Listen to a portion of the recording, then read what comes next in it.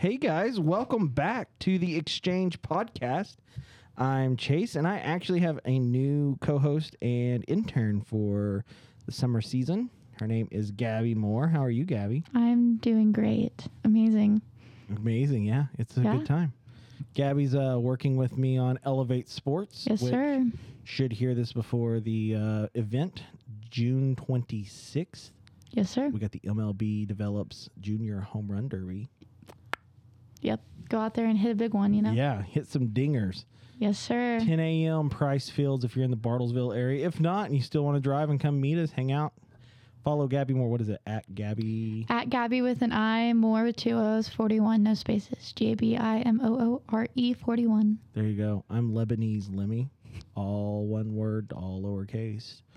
And the Exchange Bartlesville, which will have a lot of fun stuff too. And also, yeah, Wiffle Ball League starts pretty soon. Yeah, it's actually starting today when we release this. Is on a Wednesday. Oh, yeah. Yeah, so spring training is this week, and then the week after that, we start up the season. Come watch me hit some bombs. I actually moved the fence. Luckily, the fence I ordered wasn't as much fence as I thought I ordered, so I actually got to pull it in. Oh, that's good. Yeah, and I had some high schoolers and like middle school kids that were practicing out there with the wiffle ball thing, and they only hit 6 home runs, so I think it should be good for us out of shape people.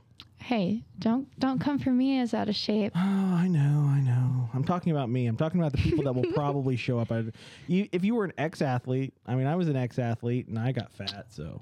It happens sometimes. Yes. No judgment here. No. We are also both youth group kids, and so that kind of sparked the topic for today. I know the last shows that we had were based around Lent and learning about Lent, and so we're going to dive into some different things. Very different. Yeah, very different. This is probably one of those ones that we probably should have eased into. Yeah. But it's just maybe hit the hard stuff early. We're not afraid to be brutally honest here. Right. I haven't gotten the approval to use the other S word, so I have to go with stuff. Waiting on approval from the boss. Oh, yeah. Yeah. Definitely. Got to keep this one clean on the old thing. PG. Yeah, PG. I'm more of a PG gal myself most of the time, so. I felt really weird setting up my kids' streaming stuff the other day, and like it was on Disney Plus, and it said, or no, it wasn't. It might have been Peacock when I was setting up her profile, and I felt a little edgy letting my 3-year-old watch some TV Y7 stuff. Ooh. I know. I feel bad whenever I watch actual PG in my classroom because it's still supposed to be parental guidance, and Right.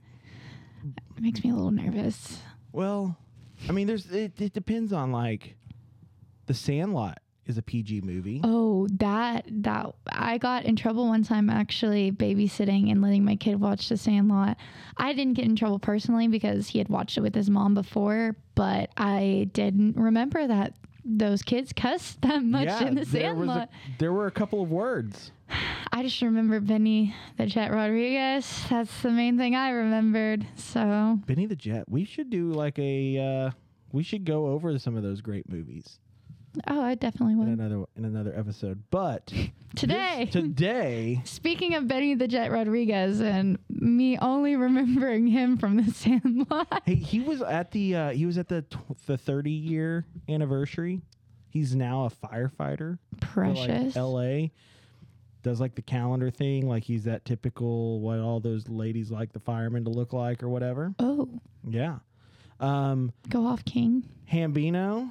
He looks the same. Yeah. So, but yeah, they're all the same way. But we probably should get into this episode now that we've used up 4 minutes to not talk about what we're talking about. Hey, hey, this is all kind of off the cuff. We have some pointers to point us into where we're going. But I told her I was going to do it. But here is our intro into our first show. Purity culture, the most vague, talked about, taboo subject. Yeah. I did not choose to do that introduction. If you thought it was cheesy like I did, I'm sorry. But it fits. It does. It really does. Purity culture was turned into a cheesy thing, and it was... so I guess kind of give a background for your growing up and I'll give a background of mine, and we'll kind of work through this. Okay, so I actually came up with a lot of our outline, and when I say the most vague, talked about taboo subject, you think of all of those words and you think about how none of them make sense together. But then when you grow up in the church, purity culture and the idea of saving yourself for marriage is the most vague talked about taboo subject, because it's vague in the rules that you're given. Almost a lot of the times it's very vague. It's always talked about in youth group because they know it's a problem, but then it's taboo when you come to an actual elder or deacon or youth group leader with an issue. So, well, and I grew up a pastor's kid, Southern Baptist preacher, and I went to a couple of these True Love Waits rallies where you sign that virgin contract and there's rings involved, and I didn't know there was so much stuff going on. She still has hers. I'm holding up my hand as I still wear my purity ring proudly, but so yeah. Correct me if I'm wrong. The idea is you give that ring to your dad at the wedding, and then like you replace it with the... It is really depending on what you personally want to do. I know personally I didn't have True Love Waits rallies or anything like that. It was more of a personal decision I made with my mom. So I read this book about purity. I was 12 years old, and it talked about a lot of subjects that I didn't really quite understand yet, but I totally understood that I loved God and wanted to live for God. And so I signed this contract saying that I wanted to stay pure in thought, in mind, and body so that I could serve the Lord better. And based off of that, and it was actually my 12th birthday, I got my purity ring, and I've been wearing it proudly ever since. Have you had to have it resized? I have 3 times, actually. And actually, my friends at OKU, I go to Oklahoma Wesleyan University, if you did not know, like to give me a hard time because the back of my purity ring is cracked down the middle. I know, and they always give me a hard time. They're like, what did you do to crack your purity ring? But it was honestly a haunted house. I hit the wall being scared on one of the jumping out portions, and I cracked it down the back. But I've always planned on wearing my purity ring, and I've always kind of wanted a engagement ring that could stack with it. Right. And then having my husband take off my purity ring and then put on my wedding ring when I say my vows. But that's always been my idea. So, well, that's cool. I think that's great. I think it's a great idea. I think that there's a lot of pluses to staying pure. Definitely. Would we like to go over some of the pros? I do. I think we need to give a little bit of maybe history for purity people. So purity culture, one of the founders was Joshua Harris, who wrote a book called I Kissed Dating Goodbye. He published it in 1997. He's an author and a pastor. And he developed the idea of going back to the old school, like courting and things like that. But oddly enough, last year, 2 years ago, he separated from his wife. Not like saying, hey, ooh, look at this. Yeah. But just kind of keeping that relevant to where we're at and what we're talking about. They had shared that we're writing to share the news that we are separating and will continue our life together as friends. In recent years, some significant changes have taken place in both of us. It is with sincere love for one another and understanding of our unique story as a couple that we are moving forward with the decision. We hope to create a generous and supportive future for each other and for our 3 amazing children in the years ahead. Thank you for understanding and for respecting our privacy during this difficult time. It doesn't really say much about anything else on that, but in recent years he has come back and kind of said, hey, I've gotten rid of the notion of the purity culture, the True Love Waits, the dating and things like that. And so when we decided that this was going to be our first show, we started to look through, and how many pluses did we find for articles supporting that wasn't uber conservative Christian, what you would find at like Lifeway bookstore or Martell's, that was more like your run-of-the-mill average Joe writing a article. Basically, looking online, once you type in purity culture, you're going to be overwhelmingly like filled with how it basically was almost this group idea that turned south. It's definitely, we could barely find any articles that were showing how waiting for marriage was healthy and things of that nature. I rely heavily on my own personal experience and I've seen it as a very positive thing, but based on the internet, you would almost think of it as otherwise. Right. Yeah. Not a good thing. Yeah, not a good thing. I will say, in defense of purity culture, which I think you're going to be more on the defense for purity culture than I will be,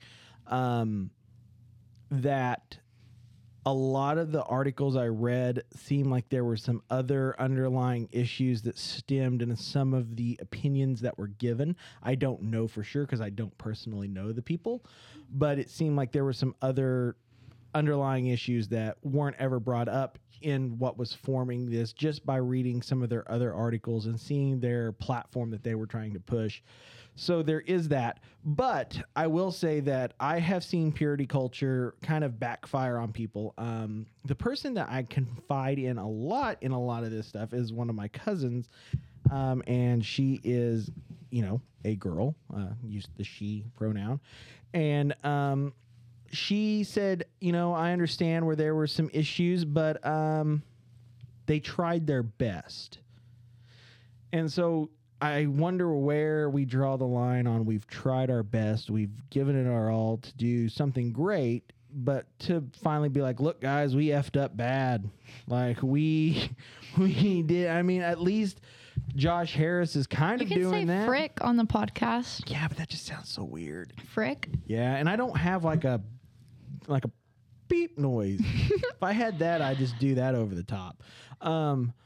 But they are, at least there are some people that are coming out that were big pro purity culture people that are kind of like, I kind of see it. And so I guess let's go over. Gabby gave us kind of her top 5, and we'll piece them together. So go through them real quick, kind of give us a heads up, and then we'll go back and kind of... For the pros or the cons? For the cons. We'll follow the script. Oh, well, so cons are, of course, very much easier to find than the pros. Right.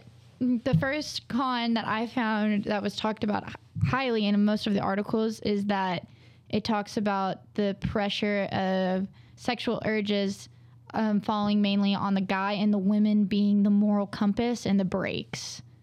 Yes. And so we read an article actually talking about a toaster. Do you remember that one? I do. I think that one falls into the gray area. Yeah, but it also talked about how in the messages that were provided to this youth group that it was mainly aimed towards the males, and how almost youth directors never talked about how women also have sexual urges. Right. Which I slightly understand, but I slightly didn't. Well, I think for me, because I grew up hearing that same thing, most of my youth pastors at the time weren't married or didn't have a significant other that was very prominent in the youth group. And so you kind of had like a youth group mom who kind of oversaw stuff that was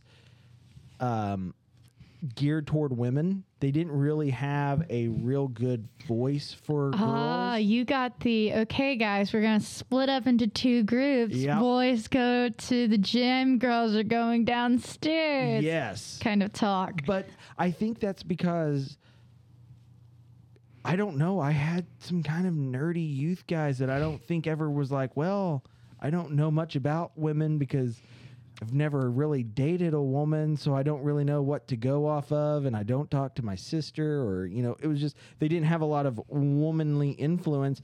Plus, we grew up in conservative churches where women youth pastors were not the norm because it was predominantly the man's game after, elementary school. Completely, yeah. Sunday school. So I think that you got those answers a lot, mainly because there was that idea of, raising men up to be godly biblical men and that they needed to be in control of a household. And I think that might have been their mindset, was going back to, fathers, raise your children to be, biblically minded or whatever. And I think maybe that was an attempt on it, but I did see where it was boys will be boys and they can't control themselves, and it's you, the girl, that has to stop. So how do you do that? You act modestly. You leave room in between for the Holy Spirit when you're dancing. To comment on that in my own personal life, growing up especially, I was, of course, always told that, similar to what you said, boys will be boys, and that you're going to need to be the moral compass.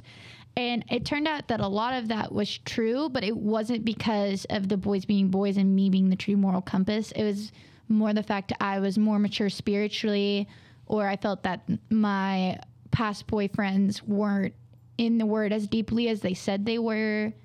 And so they always pushed my boundaries simply to see how far they would get and where I thought the line was going to be, instead of us coming together and setting the line where we weren't going to tiptoe over it, Right. Well, and I also think there was a lot of misconception that there weren't girls like that in the youth group. I think there was the idea that these youth group girls put this facade on as, these wholesome people. Like, I always heard the joke, true love waits till we get to the parking lot. Like, that was kind of one of the things that you would hear, and there was always that one youth group that had the pregnant girl in it, and so all of everybody gets lumped into that. It's crappy on how people are, really. I mean, like, people do things like that, and I think that's one of the things that is so hard about a Christian, is because there's so many hypocritical Christians who put themselves and elevate themselves as, I'm this big mighty Christian, and then the mighty will fall. And that's what happens, and it leaves us with this situation where now, look at you, you're Miss Goody Two-Shoe, now you're pregnant. Oh, you didn't take that true love waits thing very seriously, now did you? And I think that was one of the other things that we talked about in the second part, or in the second one, was, Oh, yeah, for sure. I put the point, it's easy to tell a youth group or to tell individuals not to have sex or not to fall into sin, but when it happens, it becomes a taboo subject when it's confessed or questioned at all. Yes. And so. Now, I think that the whole subject altogether is pretty taboo. I think we had the edgy guy that wants to come in and talk about it and do this and that, but never really talked about it, always tiptoed around it, and thought that if he threw out words like sex and porn and lust and masturbation, the M word, you end up, that was being edgy and cool, but it was never really actually talked about. And I always saw it not so much on if you've decided on this, but now you've strayed away. I've always seen it as it was harder to get into the church deal if it wasn't something that you were brought, because they teach grace. Yes. And that's what you're heard. That's what you hear. Ask for forgiveness of your sins and it will be given to you. But they never really talked about the kid who didn't really go to church or didn't have a religious background, didn't have a Christian background. They already made those decisions. I think a lot of it too, that stems from the fact that having sex before marriage and sexual immorality, I put quotation marks around because it likes to get lumped together, and can be pretty vague inside of a youth group. Yeah. Things like that are put on this pedestal where they become taboo because they're such a no-no in the church. But honestly, you have to go back to the fact of God sees all sin equally.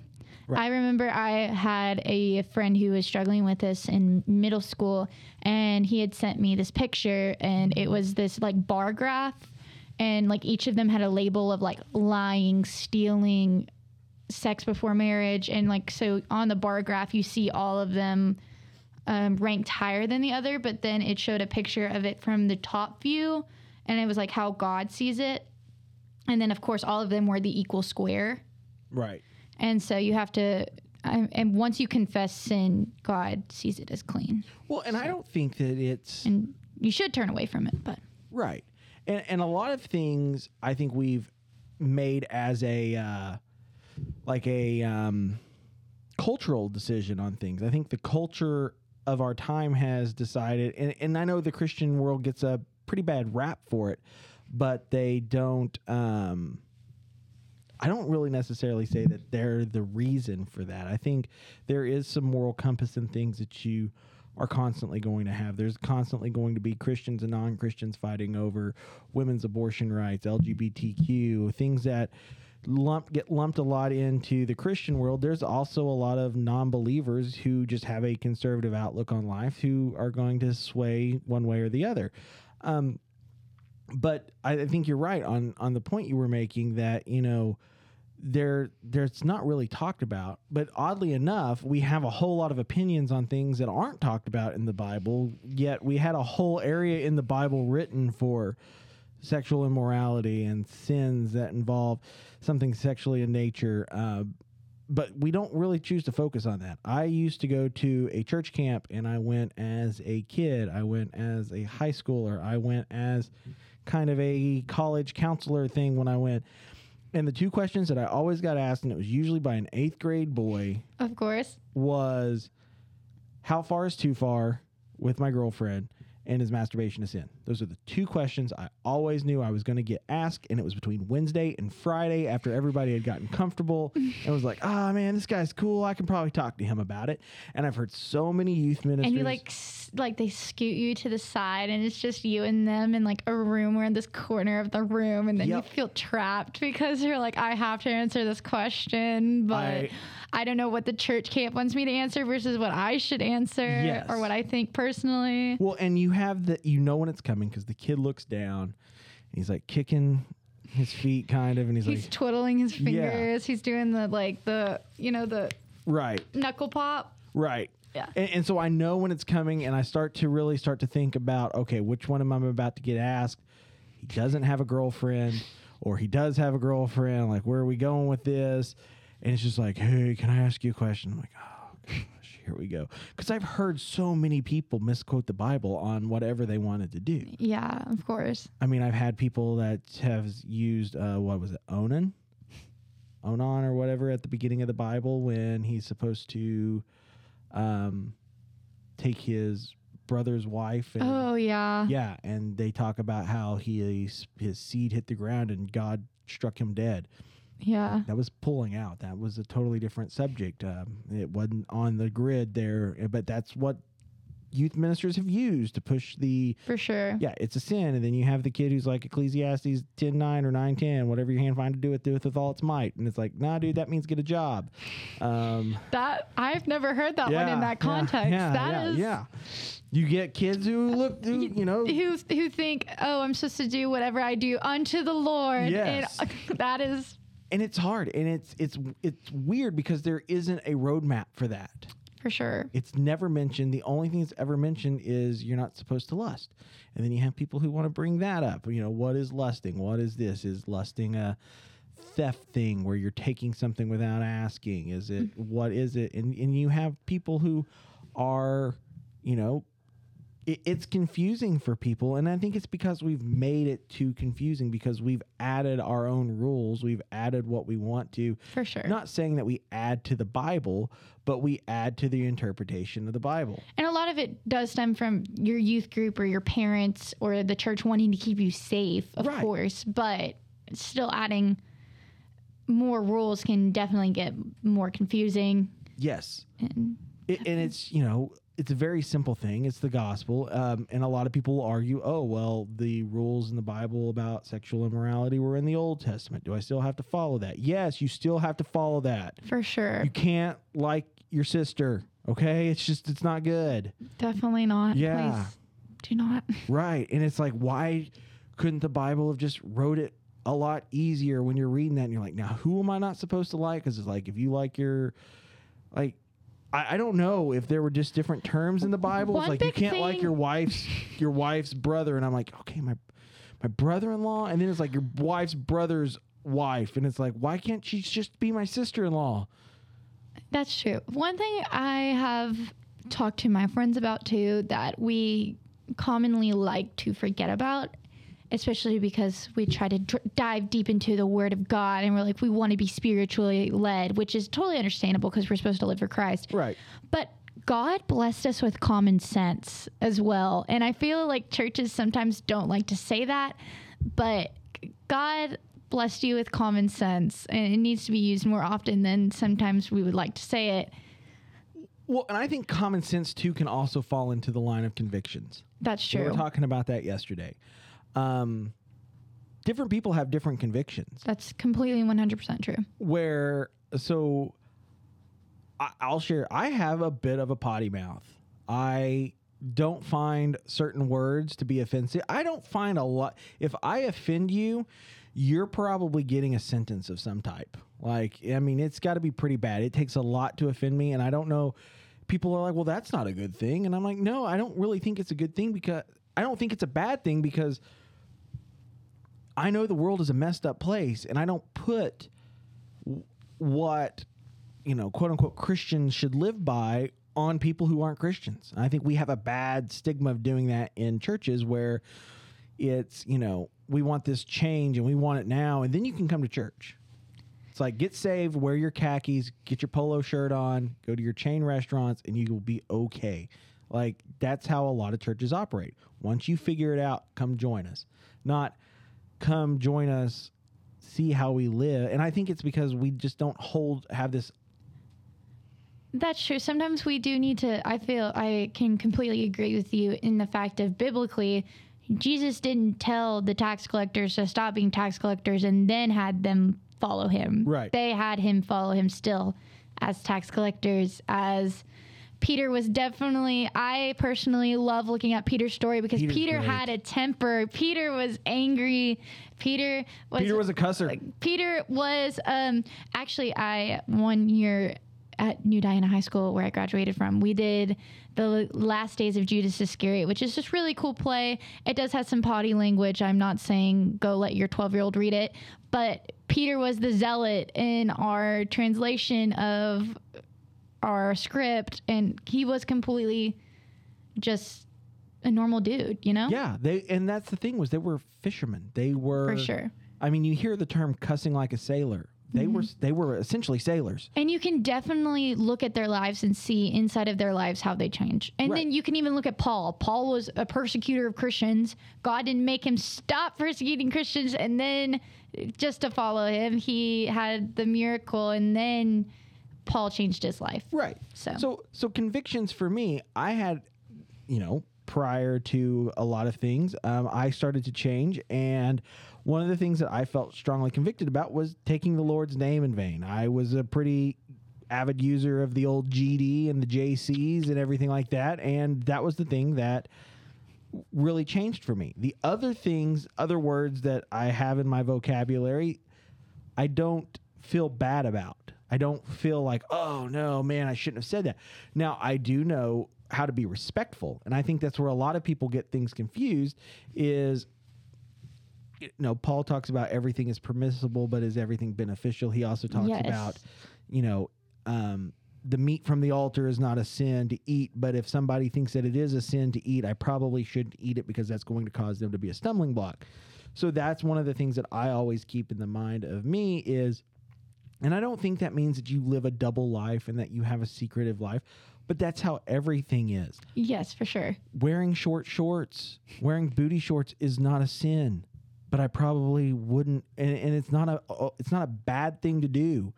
Probably wouldn't wear it to a job where you have to wear slacks. For sure. Know your audience. Another example of that was taught to me in church, that passage of scripture actually did get brought up when I asked some of the elders of my church about like gray areas. I wasn't asking about anything specifically, but I was explaining how I felt that some things weren't covered in the Bible. And one of them was sleeping with your boyfriend, not sleeping as in sex, but like going and spending the night at their house. And they explained to me, sure, it doesn't say in the Bible that you can't do that, but if you're on, say, a youth group field trip, you and your significant other that aren't married shouldn't sleep together, in the fact that it might cause another younger child to look at, or a child or youth group to look up to you and stumble in that way. Right. Because it's so much easier to look at someone that you see in the faith and say, oh, it's okay if they did it, so it should be okay if I do it. Right. Well, and then you got the people who are like, oh, look at those hypocrites. I mean, it all goes downhill. But that's where the gray areas fall in line. And I think it's one of those deals where there are things God doesn't talk about in the Bible, or that it's not presented in the Bible, for the idea that it is a... Look at you over there with your snacks. I'm snacking on some Life cereal. I'm so trying not to smack or snack in y'all's ear, and I apologize. Look, I got a button for it. They won't even hear you chewing. Just chew away. I'll just talk for a minute, you know? I got you. But I think what it is, God gives us these areas really to interpret in our own life, kind of our own moral compass of, you know, where does this act, or where does this thought, or what does this do? Is it good for you? Maybe it could be great for you. Is it not good for you because it causes more of a problem? Yeah. You know, it's like the casino. We got those here in Oklahoma. I don't think there's anything wrong with going to the casino. I don't think sports betting there's anything wrong. I could spend $20 and play sports betting games online, and I don't feel bad about it. But there's some people who can't just stop at $20. And by the end of it, they're at $140, and now they're over here asking me for $20 so that they can eat for the rest of the week. I think that is where you can draw some lines on that. So I think the gray areas that we've been talking about, oh, look at that with the Ziploc bag. I think that's actually trademarked. I don't even know if I can talk about that. The gray areas that we have are, to me, a lot of it is based around personal. Are you okay? I was backing away from the mic because I was still chewing a little bit. But wait, listen to this sound. It'll be so satisfying if I can actually do it. Yeah. I'm going to have to make sure she doesn't snack next time, guys. Peach Peace Tea, everyone. Ooh. So I guess we'll continue on in the gray areas. Like, how would you personally talk to a younger person who, because you have some leadership roles at your school. People look at you as like a leader in your church. Makes me a little nervous sometimes. Right. I think, aren't you an RA? I am an RA at the school. Just don't let them burn down the dorm. Yes, I will try not to let them do that. I think, what is it, CPR and don't burn the dorm down? I do know CPR. I am CPR and Heimlich certified. Look out, freshmen coming in. So if a person came to you and was just like, hey, you know, like,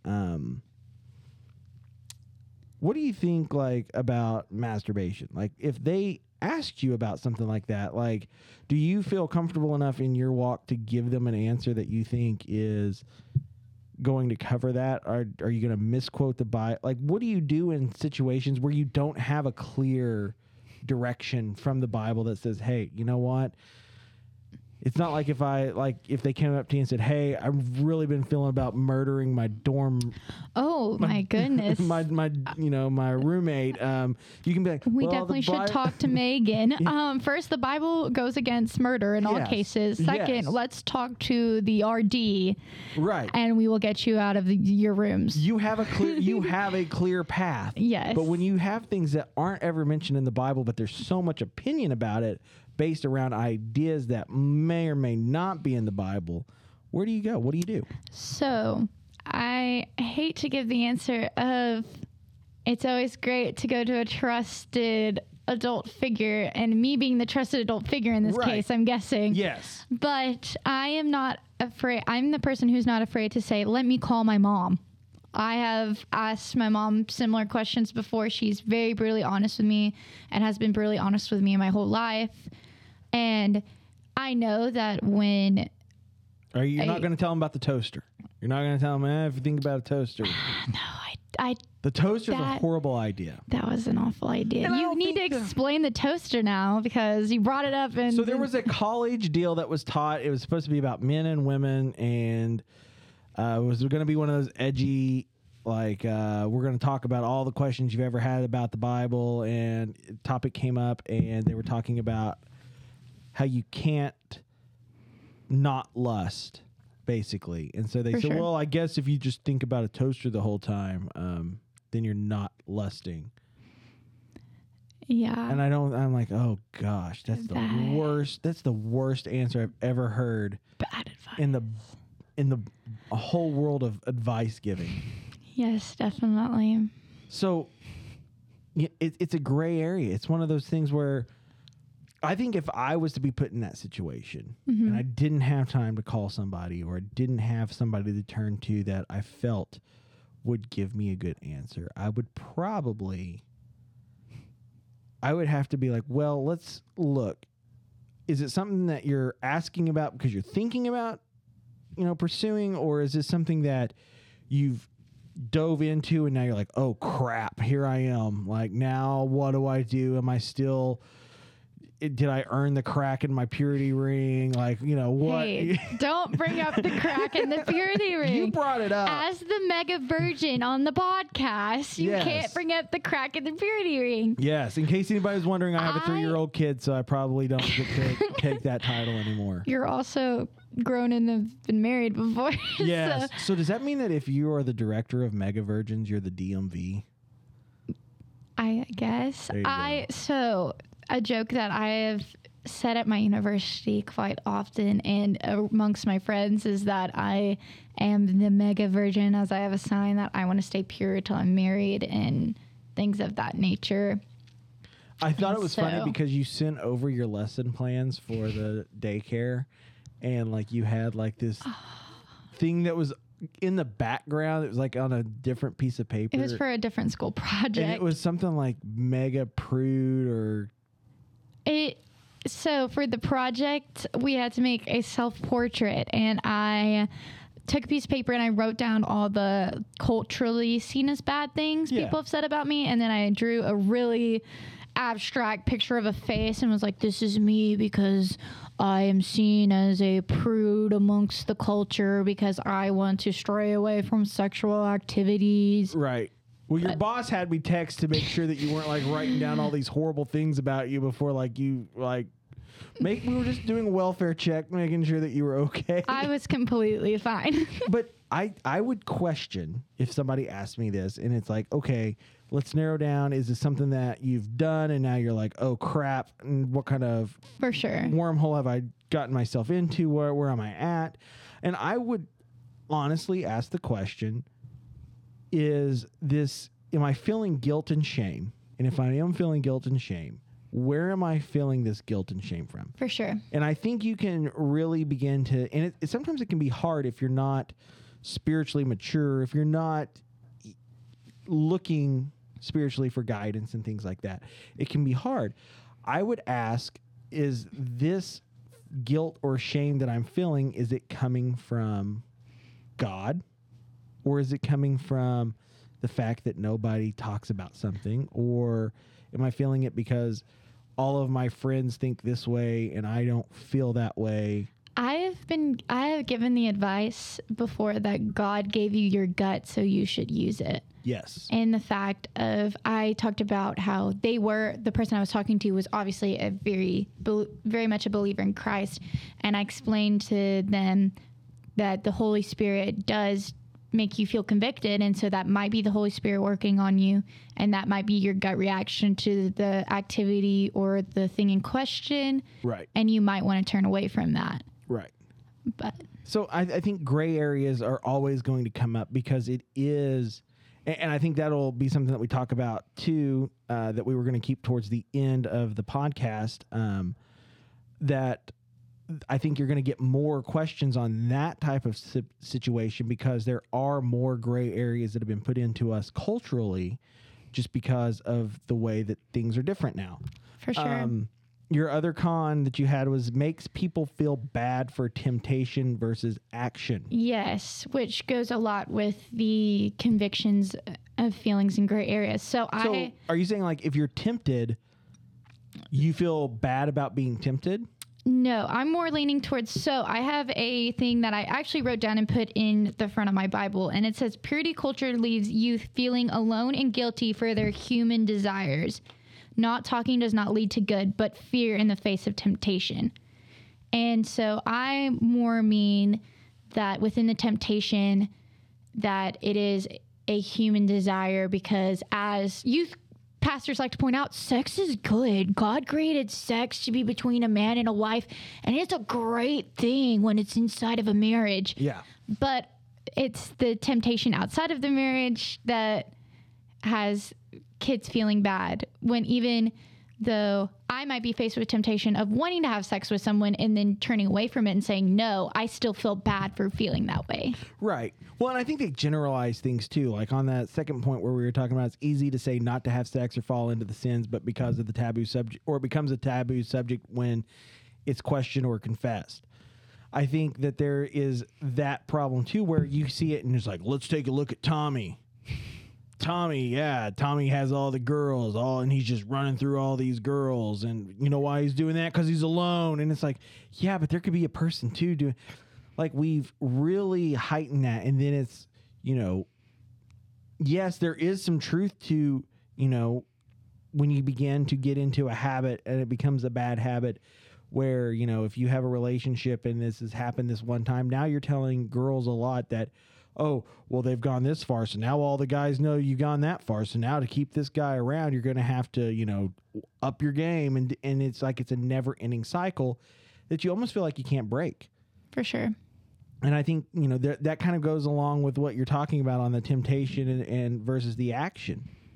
I think there's a lot of that goes on, that went on in the purity culture, and I think it still goes on now, where we worry about just making sure it doesn't happen. It doesn't happen. And we don't have a clue what to do when it does happen. For sure. One thing I will talk about is I revisited the idea of purity within college in a different mindset than I had when I was 12 years old and made my purity pack. No, I didn't make any life-changing decisions where I wanted to abandon my ideas of purity or anything along those lines.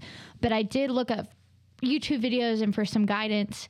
And there were a lot of very highly thought of Christians who decided that they just weren't going to kiss because it could lead to them having sex. And I personally could not see I could see where it starts the connection, but I felt like that I had enough self-control where I could cut it off before those lines were connected. And so I feel like, especially when I had my first kiss in high school, honestly, it was not a good time because I felt awful about it for no reason whatsoever, other than the fact that this was, the charm bracelet idea. Have you ever heard of that? So one thing that was told to me one time was that these milestones that you go through in your life are like charm bracelets, and a charm bracelet. Okay. And every time you hit one, you have to take the charm off and give it to that person, and that person will have it forever. And it's understandable in the fact of you obviously are going to remember who you had your first kiss with. Right. And things like that.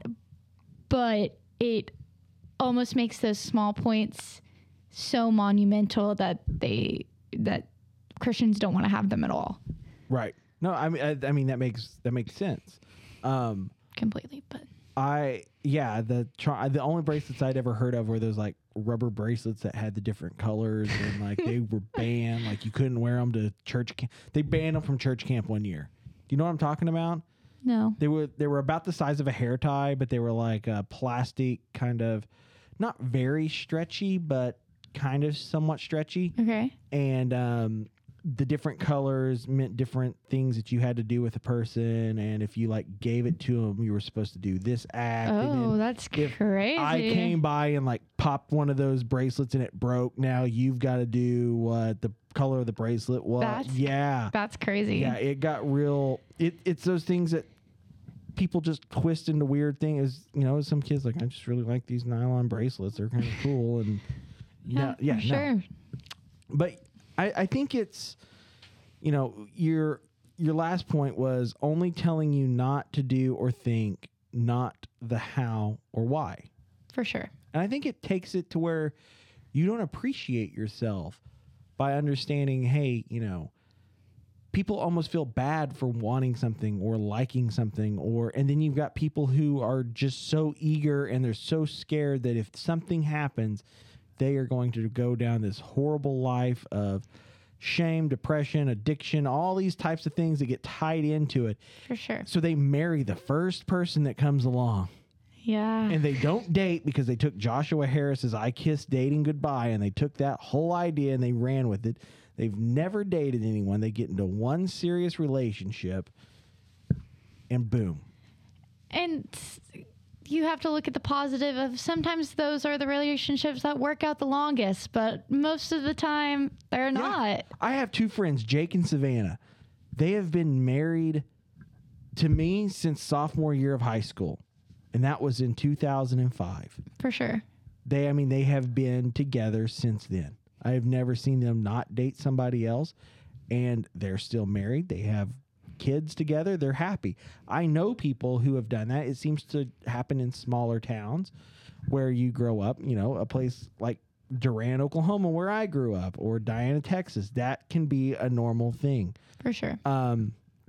It's when you go to other places and you have all these fish in the sea, if you go away for college, if you do things like that, I think it changes your perspective.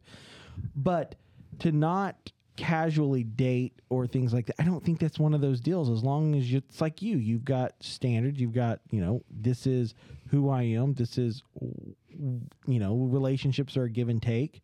This is what I'll give. Don't expect to take more than what I'm willing to give. And as long as you stay within those parameters, life is great. For sure. Another thing that has come up with purity and my personal walk is the idea of being equally yoked. And equally yoked in Christ. So do you mean as in on the same, heading down the same path, or? That was always left up to me because I was never explained I was just simply given, you need to be equally yoked with that person. And a lot of people tried to, I don't want to say twist the scripture, but interpreted the scripture of the fact that I needed to be equally I needed to be spiritually mature and equal with my partner in that idea. Which is very hard when I've been going to church since I was 8 years old. I accepted Christ at 9. I've been walking with Christ for a long time. Whereas I personally believe that the verse talks about heading in the same direction. Gotcha. So. That's how I would say it. I think, you can learn things in relationships. This is a red flag I'll look for next time. This is for sure. And I think you can do that within the scope of your Christian walk. I think that you can say, you've been at this game a lot longer than I have. Because if you follow the rule that you feel like you've been given, you would be walking, you'd have to find you a doctorate in seminary, to really be. Well, thank you. I don't agree with that idea. Well, you know what I mean? Like if you've been in the Christian game for a long time. Now. So I think, that would be one of those things where, I think that I hate to use the term spiritually mature because I think that there's a lot of things that don't get interpreted the right way. Of course. I think you can have people who are spiritually mature and be theologically dumb. Yes. I think there are people that are that way, and I think there's people that, will miss heaven. What is the saying? You'll miss heaven by 6 inches. Because you got the head knowledge, but you don't have the heart knowledge. Yes. So you can answer all of those things. You can use terms about Mr. Calvin and the Arminians and that and this and that. And all the church history. I did take the Systematic Theology 2 class. And that was a big. Those are some big words to put together. I know, right? And you know the words. You know what it is, and you have that kind of head knowledge. But spiritually, you're as shallow as a shower. For sure. That's kind of how it looks. The thing that is really a hard one to answer is that yoke, but I do think that you have to be somewhere. For sure. I think one of the things about my current relationship and the idea of being yoked is the fact of respect and the idea that when we first started our relationship, we had different ideas on certain aspects, but my significant other loves me enough and respects me enough that he knows that these boundaries are very strict in my life and that I do not want to cross them. And he can see where I'm coming from in those ideas. So he respects that, and we are not going to cross those boundaries, even though he might have already done it, kind of thing. Hey, I mean, good for you guys. That's good. Does the Clint know that that L word is getting thrown out there like that love? The Clint is my father for the listeners, as I am new to the podcast. I think he does. I know my mom knows, and we'll have him on. It's the thing with my current relationship too is my mom actually made a comment. She goes, "Well, she's never acted like this before," and in the fact of most of my other relationships, I was not very interested in the actual dating aspect. And one of my poor ex-boyfriends, I kissed one time in the 6 months we were dating. I just was not interested in the actual loving aspect. But this one I am. So hey, it's maturity. Maybe not the spiritual maturity that you're talking about, but I wouldn't even know if it's maturity as more of the fact that I have more emotions towards this person than I have had in a very long time towards anyone else. I'm not a super emotional person, and you don't feel that weird, because conservative Christian world, you need to be married by the time you can drink, right? You need to be working on it. The reason that you can't drink on your 21st birthday is because you're pregnant, because you got married at like 18, yes, and you're on your sure. second kid. Do you feel that? I mean, because you sound like you grew up in a fairly conservative church. Yes, definitely. Do you feel like maybe now that you're kind of on like borrowed time? I don't actually at all. Growing up, I definitely wanted to be one of those girls, simply because not because I was taught to be one of those girls, but because I see having kids and a family as a major goal and something that I want. Right. And I love teaching children, and I want to be a teacher. And so, like, I understand. I love babies. I love holding babies. I love playing with babies. I worked at a nursery for a very long time. So those were more goals, but I don't feel the pressure of having to rush into that at all anymore. Well, that's good. I like that you don't feel that pressure. I feel like, actually, if anything, I don't want that. I think we're going to have to do it. We need some time to breathe. Yes. As a young couple before that happens. I think we found some more podcast opportunities. So woo woo. So we made it through the cons, and it's taken 52 minutes. Yikes. So the pros, and the thing that I will say about our cons is we don't have anything that, like a Bible verse or something scripture that brings it up. But I think that the scriptures that we're about to read from the pros are sometimes used to create the cons. Yes, for sure. So the first pro is sexual safety, and you get that one from Proverbs 5:8-9. You want to go ahead and let us know on that one? Of course. It's the NIV translation, which is my favorite personally. And it says, "Do not go near the door of her immoral women's house. If you do, you will lose your honor and hand over to merciless people everything you have achieved in your life. Afterwards, you will groan in anguish with disease consuming your body." Man. Yeah. That's a hard one. And Proverbs, it's a book of Proverbs. It's kind of a tool to use in pursuing your life. Proverbs is a great one to read. I like Proverbs. I try to read Proverbs a lot through the year. But yes, I totally agree with that. Now, what are we going to say about the immoral woman? Everybody's thing is different, but I understand that. Your second one was leaving room for Jesus leaves both time and thought for Jesus. I thought I made a funny play on words there. I enjoy it. And another thing I will bring up, when I was in middle school, I was the number one friend of saying, hey, the Bible never says Jesus was a skinny Jew, so maybe you should leave a little more room for Jesus. Ooh. I know. I thought it was so funny. Anyway, the verse I have for... Thank you. You're welcome. The verse I have for this topic is 1 Corinthians 7:5, which says, "So do not deprive each other of sexual relations. The only exception to this rule would be the agreement of both husband and wife to refrain from sexual intimacy for a limited time so they can give themselves more time to completely pray. Gotcha. There you go. I might have added the Gabby Moore translation a little bit there. Yeah, the Gabby Moore translation. The NIV says themselves to give themselves more completely to prayer. Yes. So my brain could not handle that. This is actually one of the ones that is really brought on in like premarital counseling, letting people know, hey, don't use sex as some type of like bartering system. Like, hey, you go mow the lawn, come back inside. We'll play that funky music from the Exchange Bartlesville's intro to the podcast. Please do not play the funky music from the Exchange Bartlesville. Do not tempt me.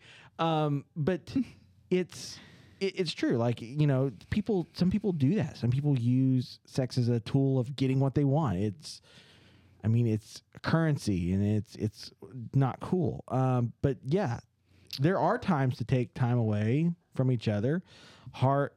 Distance makes the heart grow fonder or something like that. Yes. I think it goes for that as well. For sure. Your other one goes against culture and making sex casual. Yes. And so for that verse, I have Hebrews 13:4, which says, marriage should be honored by all and the marriage bed kept pure, for God will judge the adulterer and all the sexual immorality. Ooh.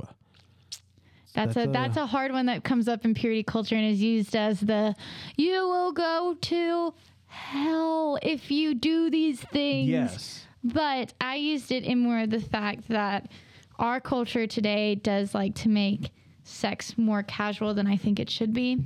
Right. Definitely. And I think any church would agree with me saying that. Well, no, I agree with you as well. And I think you had the last one, Song of Solomon 2.7, repeated in 3:5 and 8:4. Promise me, O women of Jerusalem, by the swift gazelles and the deer of the wild, not to awaken and love until the time is right. For sure. Which you can say is marriage. You can say things. Here is my whole thing that will push the pros and the cons and what I was talking about on why we have so much more talking now in the church and around the world on the gray areas. When the Bible was written, marriage and puberty went hand in hand. Yes, for sure. Kids were getting married. They were 13 years old when they were getting married. That's about the time. Yes, women usually ranged from 13 to 14 and men ranged from 18 to 21. Yes. So there is that age gap. Now, am I saying that a 13 or 14-year-old person should get married? No, definitely not in this culture. And I think we have kind of, no fault of our own, maybe, we've said, oh, that's too much to handle for a 13 or 14-year-old kid. We've made a gap. We've addressed that, hey, these people are still developing children. For sure. Teenagers are children. They're still children. Yes. They're children-minded with adult bodies. That's they don't have the capacity to really make a lot of decisions like that.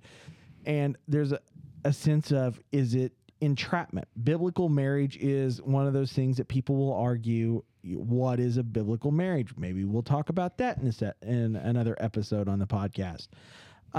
Because the Bible it's really hard to live the life of the world and to be in what people would consider a true traditional biblical marriage.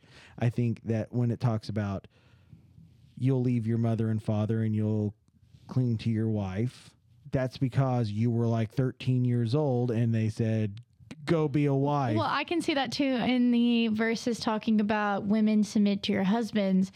Well, if I was 13 or 14 and they were 18 to 21, I would submit to them a lot also in the fact that they are wiser than me in their age and they're definitely older and would technically make better decisions. Right, because I don't know what the hell is going on in my life. Me neither. I'm 13 or 14. I'm 32 and I still sometimes don't know what the hell is going on. I can't even remember what I was doing at 13. I was 12 when I got the purity ring, so obviously I was thinking ahead. But at 13 years old, I thought life sucked and I was listening to Good Charlotte. I mean, that was my 13-year-old self. Yikes. Band t-shirt and camo cargo shorts, which at 32 years old, I'm wearing a band t-shirt and camo cargo shorts today. Not a lot has changed, but I don't think that at that point I was willing to be. I think the last year I wore, so 5th grade. I don't know how old that actually is.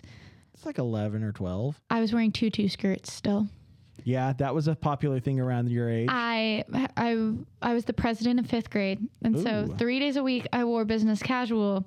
And then Monday and Friday were skirt days. And I had a camo tutu skirt, a pink tutu skirt, and a red and black tutu skirt. Did you wear like the Hillary Clinton like woman suits? No, just because I didn't own any. I wore the business casual hand-me-downs I got from my mom, who works in a very business-oriented office building for a credit union bank. Yeah, she's a banker. Yes. Gotcha. So. Wow. Yeah. I would have never guessed that. I need to see this. So I think that is one of the reasons why we're going to see that is, and now you've got that whole like, you know, what is marriage? Where do we begin to separate? Because it is very hard to separate out where people are in life and what we are okay with, what we're doing. It is a very peculiar spot to be in, because now the average person is getting married at what, 25, 26 years old? Yes, for sure. So even for a woman at 25, 26 years old, you're still 10 years removed from when it would be considered late to get married in the Bible. Biblically. Dudes are, you know, roughly about the same time. 18 to 21 is when they were saying. I've always heard it was younger. I've always heard it was like 15 to 18 was when men were getting married. It might be closer to that age, but there's always kind of been the average male always has married 3 to 5 years younger is what I think the national average is, or whatever, just because men and women mature at different rates and things like that. So that is one of those things that it makes it so hard to talk about these things. And purity culture, that I don't think purity culture really took into consideration, was you were asking a whole lot of a person who doesn't have any self-control because they are a child. Yes, for sure. And it's more of a scare tactic is really kind of how I saw it. I saw it in where I never saw it in a way of, you know, like we'll use this as an example. If you came to me and said, hey, or your boyfriend came to me and was like, hey, you know, I messed up or we went too far, whatever. I never saw them be like, man, I'm sorry that happened. But you know what? There's God grace. forgives. Yeah, there's grace. And, you know, maybe you need to take the time and look at this and say, you know, what am I holding on to that's serious and things like that. I never really kind of saw that. I saw this, oh, man, you're never going to get that back. You're a screw up. Yeah. Like, what happens if, you know, you don't marry girl A? Now you've got to tell girl B what you've done with girl. And there have been churches, you know, Mars Hill Church is one of them that I think of, that they really pushed that to a point to where it was very attacking for a lot of people, where they wanted to know, you know, who they'd been with before and this and that. And it became kind of this weird whole subculture of things where they were pushing and pushing and pushing. Now, don't get me wrong. I think that there needs to be a push for morality. Of course. I think that you need to do that. But I think that there needs to be more of a push for grace, sovereign grace, things that says, you know what, life isn't done and you're not damaged goods. Oh, going back to your damaged goods, you think of, we read all different articles about how in youth groups they would give the example of, one of them talked about a brownie and how this girl got this cosmic brownie out of the wrapper and had the youth group of 45 kids pass around this cosmic brownie and then ask, oh, do you want to eat this? And of course everyone's going to say no. But do you see myself at a youth group of cosmic brownies? Drop that thing in the mud and I'll eat it. Well, I would hope not. But going back to the point, you think about, I wonder how many girls were sitting there and had already given away their purity and had to see themselves as crusty, dirty brownies that were passed around, even though they might have only had one sexual partner or things of that nature. Right. And that's the thing that I've heard people say, oh, well, everybody knows that you went this far with boy A, now boy B, you've got to up that or they're not going to like you and they're going to leave and you're going to feel alone and depressed and you're going to think that your only worth is between your legs. And I don't think that's really what you're going to hear from other people. I think that is the judgment and the BS that you get sometimes from hypocritical Christians. Like, no, sure. dude, I think you're just telling me what you think. I don't think you have anything that backs it. I watched a youth pastor do that with a person, and I sat right there, and it was a really hard time. I know my parents were trying to do their best. It was while my dad wasn't a pastor, for a brief moment on keeping me in church. But I watched that guy, and I was like, man, this is the biggest doucher of a youth pastor I've ever met. I don't want to even be around. Like, I just kind of want to punch him in the face. Like, that was really rude because I was friends with this girl. Like, for sure, I knew who this girl was. This was a girl who, I knew he knew what he was talking about with it. I knew he knew because he also was at the school all the time. He knew who she was, what was going on in her life, and he used that to kind of, I know he was trying to set an example or whatever, and maybe there was some good intent behind it, but there's a lot of messed up people because a lot of people didn't know how to say things and what to do. And it's because I think it comes down to we don't know what we're talking about because we don't know how to separate things out. And not all things, you can't lump everything into it. For you sure. can't lump sexual attraction into lust. Amen. And that's one of those things where like I started to look into, because for a while I wanted to get into fashion design, believe it or not. I wanted to do like denim and leather work, and I would see things and I'd have these ideas, and it's like, man, I bet that person would look really, really good in this. And then I'm like, well, crap. Now am I lusting? Like, where am I at on it? And I heard a really good definition for it. The initial, ooh, that person's attractive, or ooh, I like that. That's not the sin of it. It's the storing that in your brain for a later thing. Like, hey, I remember that girl. Ooh. Yeah, that's where it becomes that line of crossing into attraction and lust. And I don't think there's enough talking about that. It's easy to point out, and what if, what you believe as sexual sin is what sexual immorality is and things like that. It's easy to say, okay, that's bad, that's good, but you got people who don't even know if what's good is good anymore because it's been hammered in their head. And I think there's churches now that are doing a better job of tackling that issue. Oh, for sure. I don't think it's as, archaic and barbarian as the old True Love Waits used to be. Because it's pretty intense in some churches. Yes, for sure. I know that the pastor of Transformation Church actually did a series about love and those type of things, and he had some really great points that were culturally. Right.